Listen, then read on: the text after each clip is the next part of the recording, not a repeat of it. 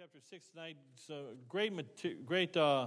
great passage of Scripture, of course, and good material I believe we have tonight here. I wish more people were here to hear this because I think it's very helpful, and it might sound braggadocious, but I say that very with humility. It's just a wonderful text of Scripture that we need to know about.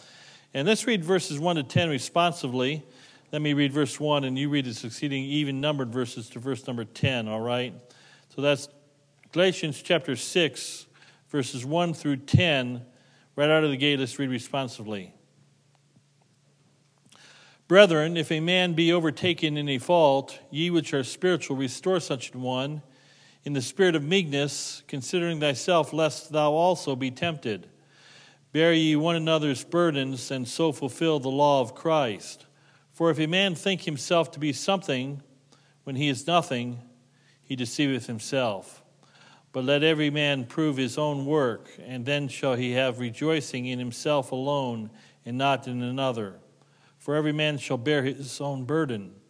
Let him that is taught in the word communicate unto him that teacheth in all good things. Let me slow down here a little bit here. Verse number 7 together. Ready? Be not deceived, God is not mocked. For whatsoever a man soweth, that shall he also reap. For he that soweth to his flesh shall reap also, or shall reap of his flesh, let me try that again, shall of his flesh reap corruption, but he that soweth to the Spirit shall of the Spirit reap life everlasting. In verses 9 and 10, read them with me, please, together. Ready? And let us not be weary in well-doing, for in due season we shall reap, if we faint not. And as we have therefore opportunity, let us do good unto all men, especially unto them which are of the household of faith. We've looked at, in way of review, it's been 5 weeks since we've even had a lesson on Galatians here. I'm determined we're going to finish this up before the year is out here tonight, so or before the year 2000 is out, I should say. We've looked at chapter 1. We talked about being born free. Chapter 2, freedom's fight. Chapter 3, bewitched. Chapter 4 was sons of liberty. In chapter 5, we had 5 lessons on chapter 5. We looked at liberty, not bondage. But tonight, we want to look at verse number 1 in particular and the rest of the verses in time here. Brethren, if a man be overtaken in a fault, ye, which are spiritual, restore such an one in the spirit of meekness, considering thyself, lest thou also be tempted. Our title message tonight is Life, Love, and the Pursuit of Happiness. Life, not liberty in the pursuit of happiness, but life, love in the pursuit of happiness. The Christian life should be a life of love. But real Christians, in the way of introduction, like real patriots, if I can use a similarity, we've been following this theme throughout this book of Galatians, this theme of liberty versus licentiousness or legalism. Real Christians, like real patriots, are willing to give their lives, if necessary, for the cause of liberty or the cause of Christianity. And Jesus said, you shall know the truth, and the truth shall set you free. I've never been. Anybody been to Nathan Hale's homestead? Anybody been here? I've been meaning to get there. I haven't got there in 35 years. I'm meaning to get there. But, you know, he lives over there in eastern Connecticut, or lived over there. And, of course, he was hung in New York City, what we know of today. And, of course, he was that young 22-year-old school teacher that said he was a patriot, of course, and he was a spy for the Continental Army. You know the story. And he said, I only regret that I have but one life to live for my country. And we have but one life to live for our Lord, one life to give to others. Only one life will soon be passed. Only what's done for Christ will last. And then, of course, in making the apparent comparison between patriotism and American patriotism and Christianity, which is far more a great cause, a battle cause, the Bible says that in the Constitution, or rather the Declaration of Independence, that we're life, that all men are created equal, that they are endowed with their creator with certain inalienable rights. Among these are life, liberty, and the pursuit of happiness. Well, we want to use that logic as we look at these spiritual verses in Galatians chapter 6, to life, love, and the pursuit of happiness. God loves us, and he wants us to love one another, of course. And real Christians are willing to sacrifice personal profit and protection, even their reputation in some cases, of self in order to secure liberty for an erring brother. In contrast, the legalist is only out to make themselves look good at the expense of destroying others. And so the message is just a twofold outline tonight here. Notice number 1 here in regards to this question. A true Spirit-filled Christian strives to accomplish 2 things. Number 1 on the worksheet, verses 1 to 5 of our text now, to bear burdens. The Bible says, bear ye one another's burdens. We're to be burden bearers. And I want you to begin in verse number 1 again now. Notice the very first word, brethren. If we're going to be bearing others' burdens, we've got to understand, first of all, we were part of the brotherhood. We're part of the brethren. So the fill-in-the-blank word is brethren. And Galatians 5 and verse number 15. Can we have a fresh voice? Somebody read verse 5 and verse 15, for chapter 5, verse 15, please. Nice and loud. Go ahead. But if ye bite and devour one another, take heed that ye be not consumed one of another. You know, we are brethren. We're all in this together. Galatians, or rather 1 Corinthians chapter 12 says, when one suffers, how many of us suffer? All of us suffer. When one is blessed, we're all blessed. Every time we have a casualty at the house of God, every time we have a casualty in the family, it hurts everyone. It's a hurt to all. And so we are brethren. We're in this together. We need to be tight. We need to work together and love one another. It's easier just to get selfish and just every man for himself. And God's called us to be brethren. Brethren, if a man be overtaken in a fault, ye which are spiritual, restore such an one in the spirit of meekness, considering thyself, lest thou also be tempted. And so, in regards to this burden bearing that God's called us to, He's called us to it because, first of all, we're brethren together. But letter B, we are to bear burdens, not bring or add them. We don't want to be a liability. We don't want to be a casualty. We don't want to suffer the brethren.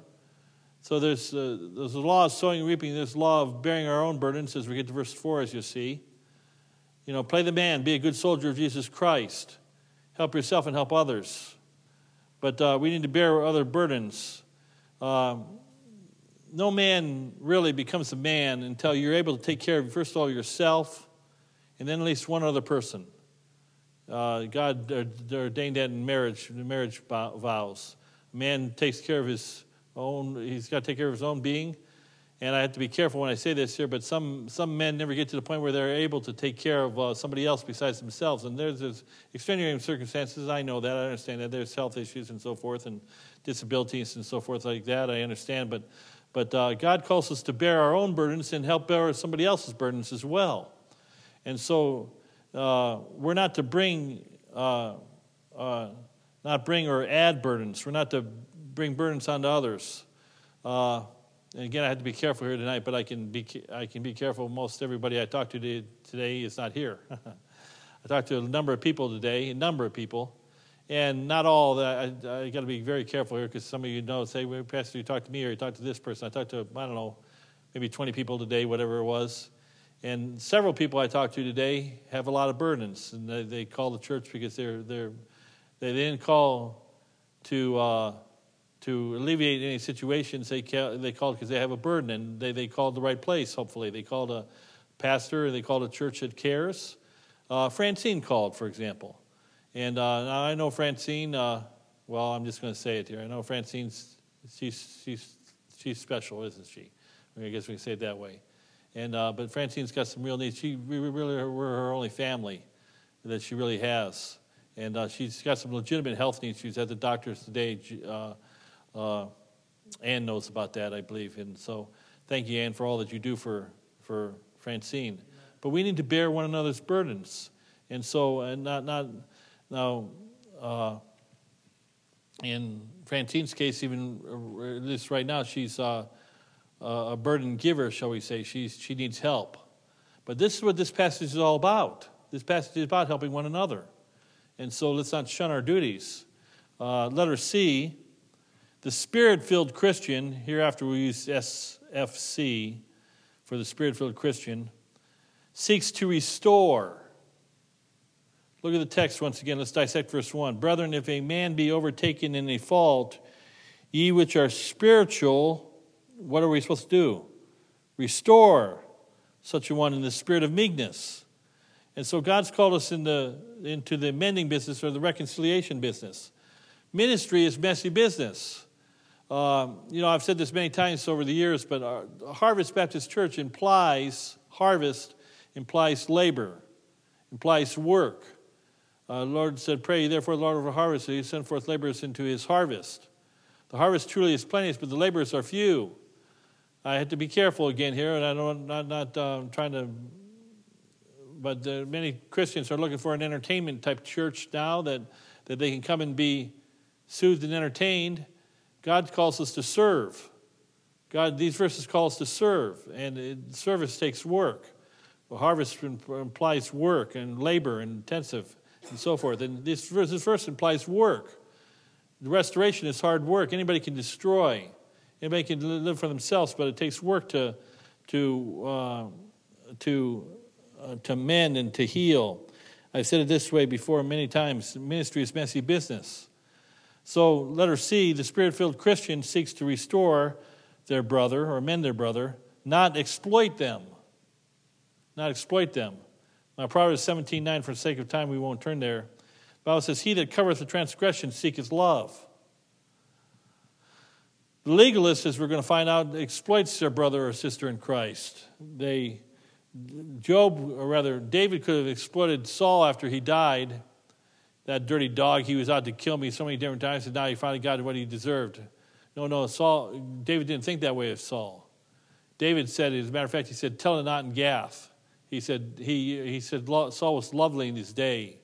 He only spoke of good things about Saul. He was saddened that Saul had his demise and Jonathan had his demise. So there's a difference between, and you ask yourself tonight here, and I like to think I'm talking to virtually everybody here tonight as a Spirit-filled Christian who wants to be, not a legalist, self-righteous Christian. But a Spirit-filled Christian, we're going to contrast the difference between a Spirit-filled Christian and a legalistic Christian. It's one that seeks to restore and not exploit his or her brother. Then, letter D, the Spirit-filled Christian gives the benefit of the doubt. Whatever happened to the phrase, remember, innocent until proven guilty? Do unto others as you would have them do unto you. If you're not sure, in fact, fill in the blank if you would, please. The legalist does not need facts to condemn, only suspicion and rumor. Well, I believe, where there's smoke, there's fire. People say that all the time, and, people look for the dirtiest of people. Well, he did or she did this or that or whatever. I'm sure this really happened, and they want to exploit it. They make it worse than it is, and far worse than it is. That's not what we see. That's not the language that we see in Galatians chapter 6. Brethren, if a man be overtaken, now that word overtaken, by the way, has the idea of tripped up or fall into. Have you ever been overtaken? Everyone in this room has been overtaken at times, and we've all fallen, have we not? For a just man falls 7 times and rises up again. And when you fall, and Job had a scuff. Of course, God allowed Job to lose everything, of course, and his friends, what friends? We have friends like Job. Who needs friends, right? And his own wife said, curse God and die. Well, you must have sinned, Job. Well, that's why all those terrible things have happened to you. Well, Job didn't sin. God was just testing him. And the fact of the matter is, God, sometimes we see somebody overtaken in a fault or in a problem in their life and whatever, and we think that they messed up. Well, maybe they did. Maybe they accidentally tripped up. Maybe they fell into. They got duped by the snare of the devil. But we need to give the brethren the benefit of the doubt. Then letter D, the legalist, I guess I gave it to you already, does not need facts to condemn, only suspicion and rumor. And the Bible speaks much in Proverbs about gossips and spreading spreading gossip and so forth, and destroying our brother. The Bible says a whisperer separates chief friends. My wife knows this to be the truth here, and I don't want to sound like Mr. Super Pastor because I'm really not. But I've learned I know a lot of secrets about a lot of people. I know some secrets about some of you in this room. You might know some secrets about me, by the way. Yeah, I tell you what, let's do each a favor. I'll keep your secret, you keep my secret. And And that'd be good. Aren't you glad when you got somebody that wants to try to protect you? In fact, that leads me to the letter E. The legalist seeks to destroy. In John chapter 8, we need not turn there. Most of you know it's the story of the woman taken in adultery. And the Pharisees brought her to Jesus. They threw her down in the dirt. You know the rest of the story. It says this woman was taken in adultery. She was caught in adultery in the very act. We have to ask the question, where was the guy? Where was the guy? So she's on the dirt there. And the Pharisees said, now Moses said in law she should be stoned. But what do you say, you compromiser? See, the legalist is all about destroying. There's been many years since we've exercised so-called church discipline around here. But church discipline is meant to be church recovery, church restoration. It's not to be destruction, not to destroy somebody. It's not to hurt them. It's to help them. We chasten our child not because we want to hurt them or because we're mad at them, because we want to help them. We want to correct them. And there's a church discipline, of course, and so forth. We don't want to hurt somebody. And I had, again, I see you overuse that term. I have to be careful here, but I'm thinking of an example where I was forced at a certain time to. Public sin requires many times public confession, and hopefully then healing. And when everybody knows about something, it's got to be dealt with. If it's public sin, it needs to be dealt with publicly. The confession. And so we did that many years ago. I'm elusive on purpose. And I thought we handled it as correctly and properly as we possibly could have handled it at the time, and we did it in love and so forth. But then the seed of bitterness crept back into this entity, this person, and they look back on it and say, well, so-and-so, they didn't have to go through that. Well, every child whom he loveth, he correcteth, right? If you're without correction, the Bible says you're pardon the slang, but it's in the Bible, you're a bastard. You're an illegitimate child. Thank God that somebody loves you enough to correct you. And sometimes there needs to be correction, but legalist seeks to destroy. Back to the story in John chapter 8 of the woman taken in adultery, the Spirit-filled Christian seeks to restore. Jesus writes in the dirt. Remember the story? And one by one, he said, let him that's without sin, what? Cast the first stone. And one by one, from the oldest to the youngest, his accusers began to walk away. And then there was no man, and the woman, Jesus said to the woman, where are thine accusers? And of course there was none. And he says, neither do I condemn thee. What? Go and sin no more. He didn't make excuse for sin. See, Galatians 6:1 is not saying that no transgression, no fall, no infraction didn't happen. It very well may have happened. If you see a man overtaken in a fault, he's stumbled, he's fallen. Ye which are spiritual, restore such a one in the spirit of meekness. Considering thyself, lest thou also be tempted. And so God's given us this ministry, like Jesus, not like the Pharisees, to restore. Letter F, the Spirit-filled Christian looks at his failings in the past. The legalist looks at the failings of others. For the 8th time already tonight here, I have to be careful. I've had some pastor friends over the years, mostly of younger stripe, of maybe a very staunch upbringing, good upbringing. And I've seen, in some cases, where they're not able to afford much grace to people because they've always done everything pretty much right. They haven't fallen. And I have to, again, I don't, I'm talking to a pastor today, I'll leave my name, but I'm talking to a pastor today that was raised by a pastor. He's a pastor's son, of course. And I wasn't raised by a pastor. I was raised by a unsaved man. Very unsaved man, if you know what I mean. I've used my father many times in illustrations. But I grew up in a quote-unquote real house. Not that a pastor's house isn't a real house, it is. But I think you know where I'm coming from.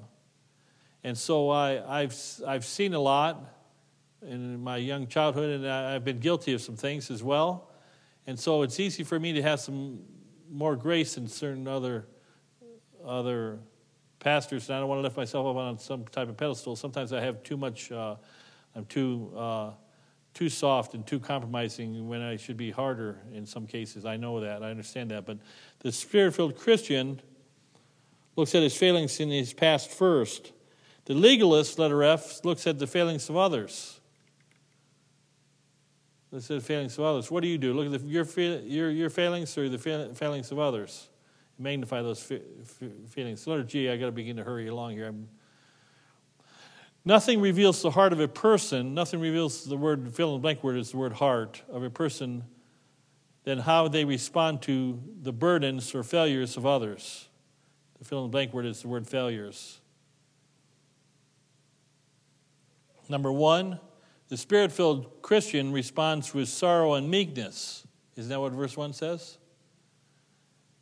Considering thyself, or rather, restore such one in the spirit of meekness.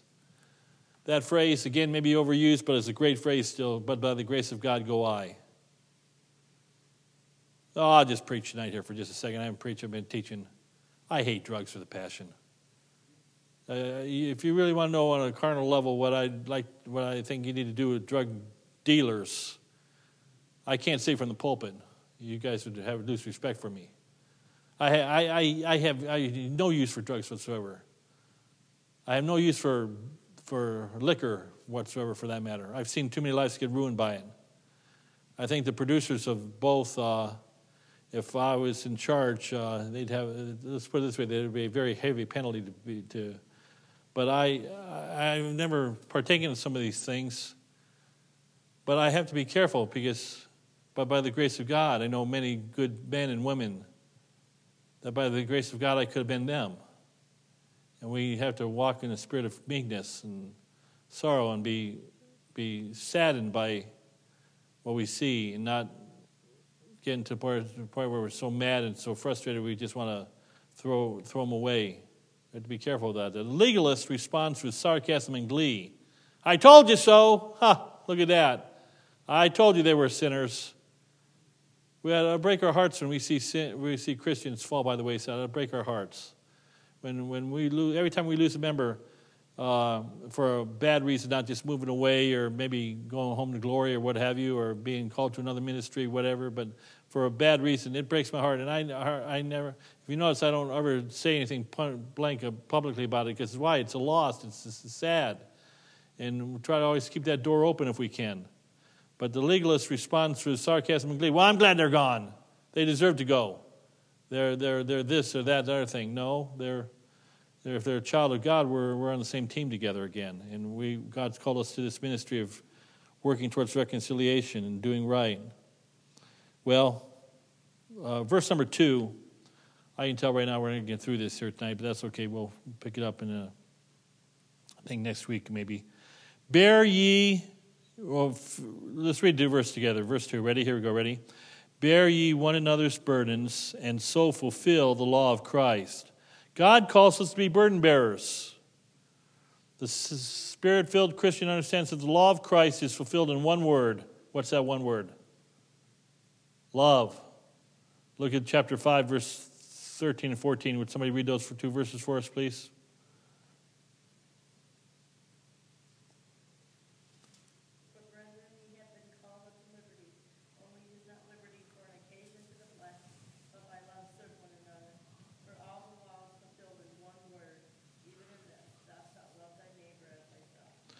You know, when we consider all the law, the Pentateuch, first 5 books of the Bible, but really all the law would encapsulate really the law and the writings of the prophets, the whole Old Testament. That's a lot of reading. It takes a long time to read the Old Testament. It can all be fulfilled in one word, love. You know, the last word of, by the way, and I'm getting ahead of myself, but the last word of the Old Testament, do you know what it is? The very last word of Malachi 4:6 without looking at it. What's the word? You should know this. Somebody tell me what the word is. I'm going to wait for you to find it. Somebody tell me what the last word of the Old Testament is. Say it. Just blurt it out. Just say it. Last word of the Old Testament. I'm waiting for you. Come on. You're going to be here all night long. Last word of the Old Testament. Somebody. Curse. The last word of the Old Testament is what? Curse. There. The New Testament ends with grace, the grace of our Lord Jesus Christ. The Old Testament ends with curse. The legalist responds with sarcasm, or rather, letter H, rather. The Spirit-filled Christian understands that the law of Christ is fulfilled in one word, the word love. All the law is fulfilled in one word, love. Letter I. The legalist seeks or pretends to fulfill the law. Somebody read Galatians 3:10 for us, please. Okay, be that way. I'll read it. For as many as are under the works of the law are under the curse. For it is written, cursed is everyone that continues not in all the things which are written in the book of the law to do them. And so the legalist says, well, they pretend to fulfill the law. No, you don't. You're a liar. And if whosoever shall keep the whole law, yet at one point he's guilty of all. You know better than that wicked sinner that you're pointing your finger down at, or that Christian that's messed up. So we see the legalist pretends to fulfill the law. Letter J, verse number 3, back to our text. We're going to verse 5 or so. Verse number 3, for if a man think himself to be something when he is nothing, he deceiveth who? Himself. So letter J, the Spirit-filled Christian knows he is nothing apart from the grace of God. We've used it again, but by the grace of God go I. Amazing grace. How sweet the sound that saved a great guy like me. Oh, no, I got that wrong, didn't I? Saved a wretch like me. And so we're nothing without the grace of God. I'm somebody, but I'm somebody in Christ. You're somebody. I can do all things through Christ, which strengtheneth me. In ourselves, I know that in my flesh I can do no good thing. But with him, with the Spirit of God, there's power and there's ability to live the Christian life. Then letter K, the legalist will exploit his fallen brother in order to make himself look good. Remember the story of the Pharisee and the publican, and they came into the temple? It needs not even to be told about, but the Pharisee looked at somebody dirty in him and thought he was somebody. And the Bible says that the publican is the one he's the one that said, Lord, be merciful to me, a sinner. He went away justified. But verses 4 and 5, but let every man, there's individual accountability here, folks. We've got to be good soldiers of Jesus Christ. Let every man prove his own work, and then shall he have rejoicing in himself alone and not in another. For every man shall bear his own burden. Verse number 2 says, bear ye one another's burdens. But verse number 5 says, for every man shall bear his own burden. What do we learn from this? Well, first of all, the Spirit-filled Christian will be hardest on himself. Play the man. Ladies, I'm talking to you too. Play the woman. You know, don't be a slacker. The church needs you. Christianity needs you. I need you. We need each other. We're in this together. We're brethren. We're fighting together. Don't drop your oar. Let's row together for the cause of Christ. This when somebody falls, no man left behind. Let's help pick them up. Don't get negative or pharisaical or say, well, tough. I'm tired of doing this. No, the legalist, fill in the blank letter L there. The legalist is harder on others. So we see this first part of this chapter here, two things that a Spirit-filled Christian strives to accomplish. He tries to bear burdens. But verse 6 to 10, and I'm going to end here in just a moment here. But the Bible says the second thing we should try to do is to share blessings. To share blessings. And I think we're going to, let me just summarize here. Look at verse number 6, and we'll just finish up here tonight. Let him that is taught in the word communicate unto him that teacheth in all good things. That word communicate is the Greek word that's normally translated fellowship, or sometimes it's translated distribute, or it's the Greek word, I don't expect you to know it, but it's the Greek word koinonia. I used to be a member of Fellowship Baptist Church. They changed their name to Koinonia Baptist Church, which I thought was a dumb move because nobody knows Greek except for a handful of Bible college students that had Greek. But the word koinonia, that's that word. When we have fellowship, see, we come together, we have fellowship one with another. It takes work. All of you took work to get here tonight. It took sacrifice. It took, getting out on a cold Wednesday evening, coming to church, and you came to church hopefully to receive a blessing, but also to be a blessing, to communicate, to fellowship one with another, to distribute, to give of yourself, to have this fellowship, this communication. The communication needs on the job, on-site work and training. I'm not picking on anybody in particular, but I'm sure there's a handful of people that could have been here tonight. A lot that can't be here tonight. A lot of people are working. I don't expect our senior saints to be here tonight, especially those who can't drive at night and so forth, and I get it. But there's many people that could be here on a Wednesday night midweek prayer service all over America. And they choose not to distribute and communicate or be in fellowship with one another and be a blessing. We need to be a blessing one to another. And so the song says, I don't know where Eric went here. I don't know where he stuck off here. He said, well, I want to sing that song, Make Me a Blessing, out of the highways and byways of life. Many are weary and sad. So we'll sing that verse here in just a moment. Here. Let's have a word of prayer here tonight. We'll end it a couple minutes early. Heavenly Father, Lord, help us to be a blessing one to another. Help us to be a blessing to the fallen. Help us, Lord, to lift up those that have been overtaken in a fault. Lord, it takes work. It's labor intensive. It's on the job work. It takes communicating one with another and to talking to one another and distributing one to another and fellowshipping with one another and helping one another. Lord, help us to be lifeguards and throw out the lifeline and rescue the perishing, we pray. Lord, we pray for our brethren that are weak amongst us that, Lord, need to be lifted up and encouraged tonight. Lord, help us to be encouragers, we pray, because one day, Lord, we'll be in need of encouragement ourselves. We pray that somebody will be there to help lift us up in our time of need. But help us to be a blessing, we pray, and I ask this in Jesus' name. Amen. Make me a blessing. Do you know that song, Brother Eric?